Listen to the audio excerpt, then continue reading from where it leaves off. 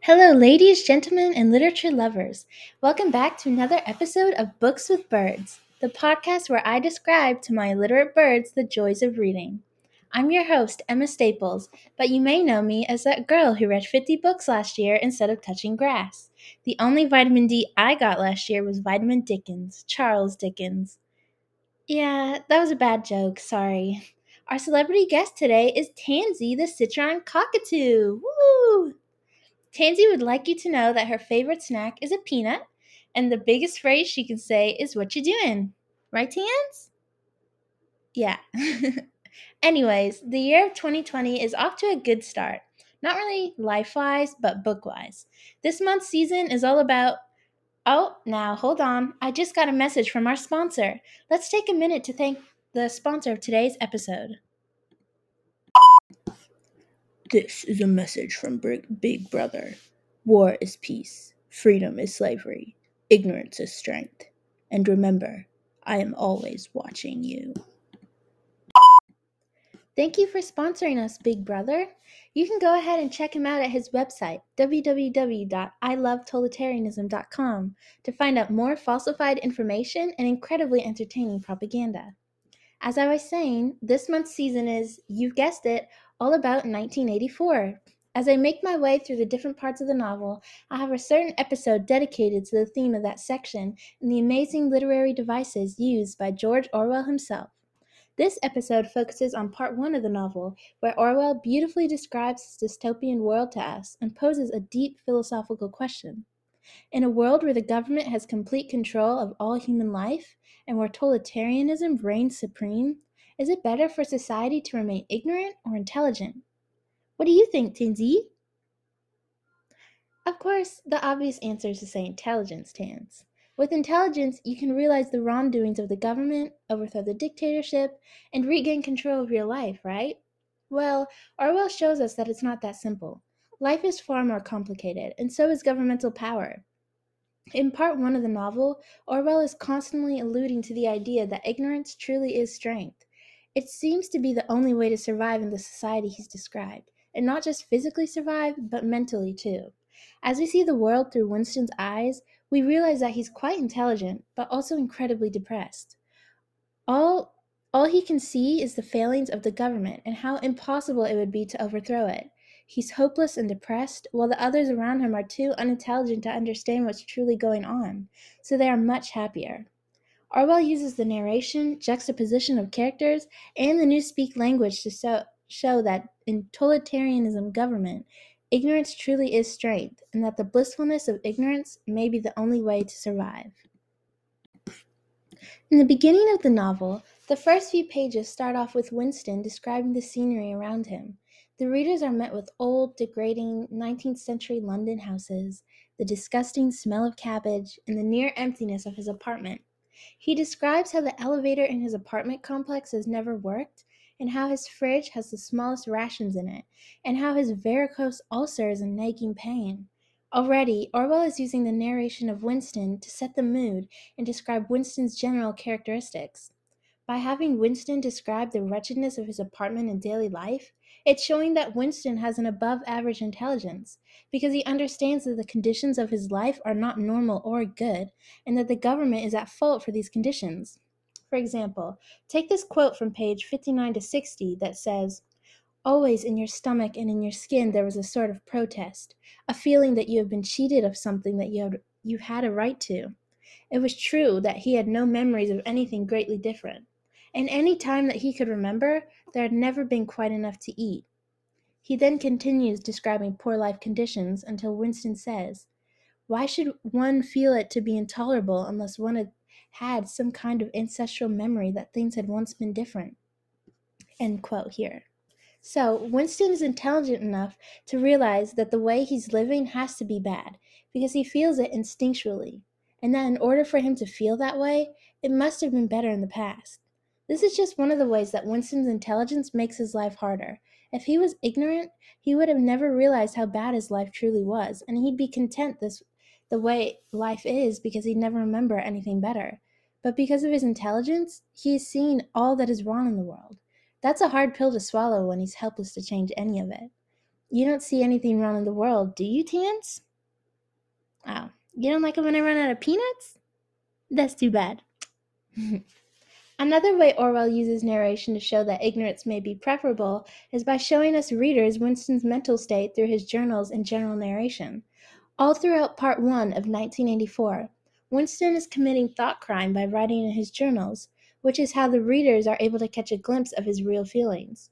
In his journals, we constantly witness Winston getting increasingly agitated, scared, and very upset. Winston is highly aware that his criticizing thoughts of the government are dangerous, and that he will inevitably be caught by the thought police. Here's a quote from his journal, page 19, that shows us a glimpse into Winston's mental state. "They'll shoot me, I don't care. They'll shoot me in the back of the neck, I don't care. Down with Big Brother." This journal entry shows us that Winston is not only unhappy with the way his life is, but also terrified because he knows it's going to end.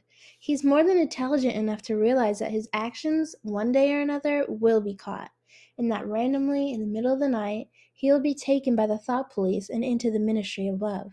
This is an incredibly hard burden to carry.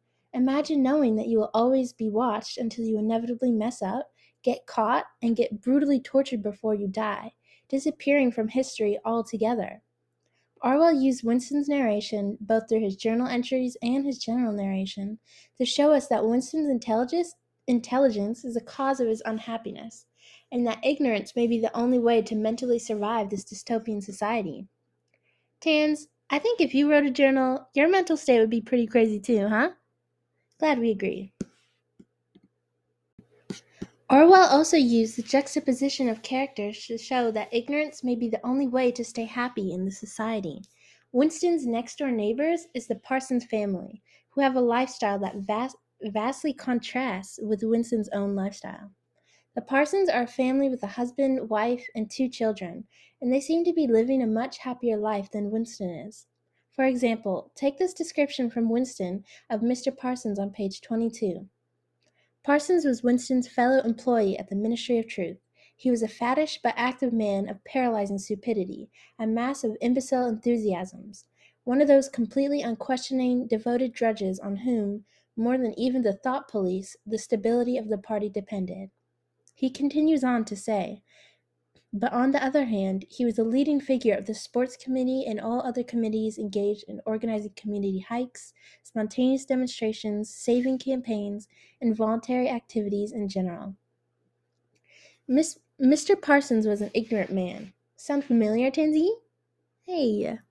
Okay, I'm sorry.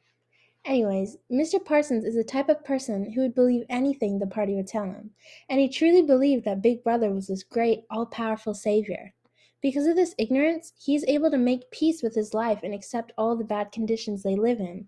He actively takes part in his society because he loves it, and he takes pride in organizing all these activities he thinks are fun and beneficial.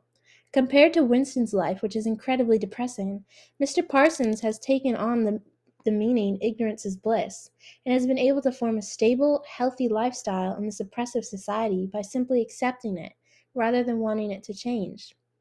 Mr. Parsons is a generally happy guy, and the juxtaposition between this huge contrast in lifestyle, where Winston is highly depressed and Parsons is a champion of happiness, really shows the readers that ignorance can give people the strength they need to live in the society.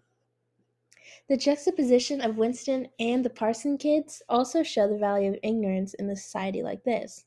In the novel, the Parson children were pretending to be spies for the government, taking down thought criminals, and saving Big Brother, which is on pages 22 to 23. There is a huge difference in the way that Winston has grown up versus the children, where Winston possesses the ability to instinctually remember a time where life had been better, whereas these children have grown up surrounded by Big Brother and the party's propaganda. They don't know any better like Winston does, and they have been born and raised ignorant, so that they may never see how horrible their society truly is, even when they become adults. They will live blissful, happy lives as loyal members of the party, and they won't end up like Winston, who is always thinking about the past and how the party has ruined life as they know it. This is how Orwell brilliantly uses juxtaposition of characters to show that ignorance gives these characters the strength they need to get through their oppressive society. Do you think you'd be a Winston or a Mr. Parsons in the society, Tans? I think you'd be a Mr. Parsons. A Mr. Parsons who complains about peanut rationing. Now, we can't talk about part one without talking about the introduction to the extravagant newspeak language. This is another incredible feat by Orwell to truly describe to us that ignorance may be vital for the survival of humanity in this horrible society. Newspeak is a language that sounds a lot like Tanzie when she speaks, doesn't it, Tans? That was a poop, Tans.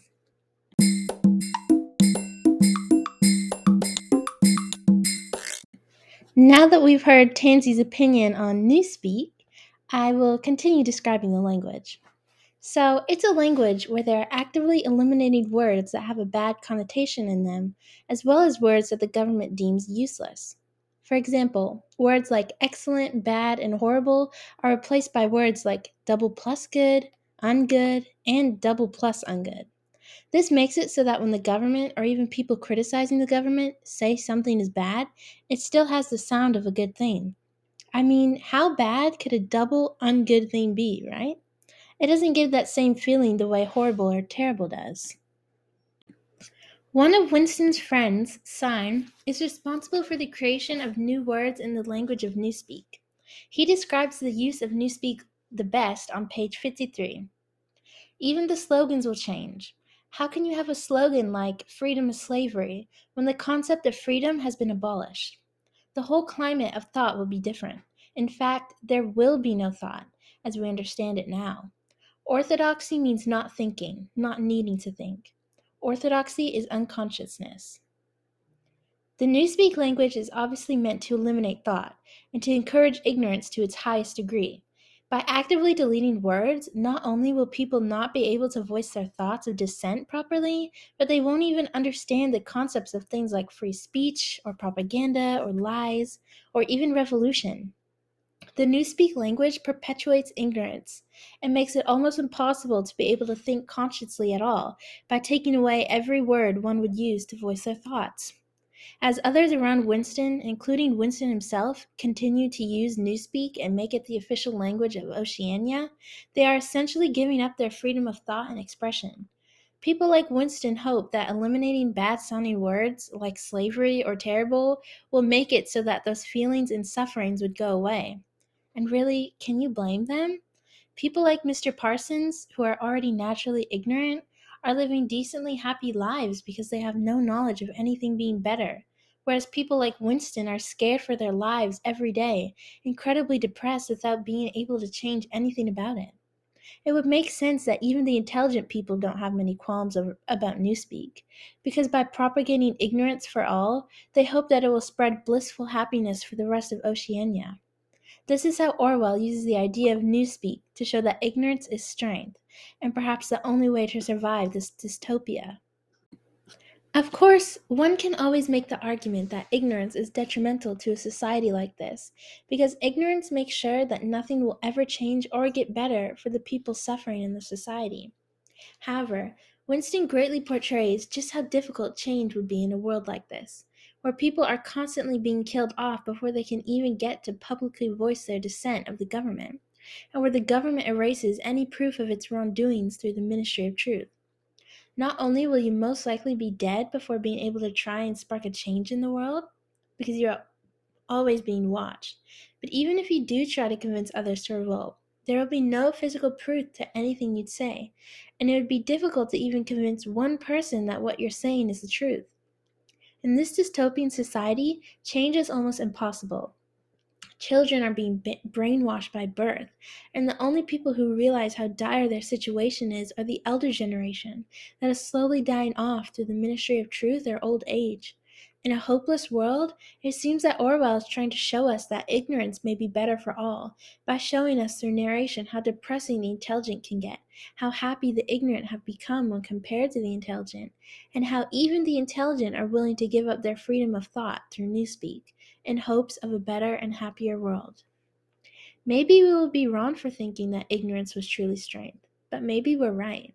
After all, this is only part one of the novel, and we still have yet to see Winston change his world for the better or worse. However, it's undeniable that Orwell wants his readers to question whether ignorance is truly a strength or a weakness. What do you think, Tanzie? Do you think you'd want to remain intelligent in an Orwellian society?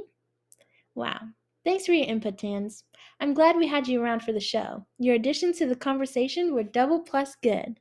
Thank you so much for joining us, and we'll see you in another edition of Birds and Books, where I show my illiterate birds all they can gain out of reading.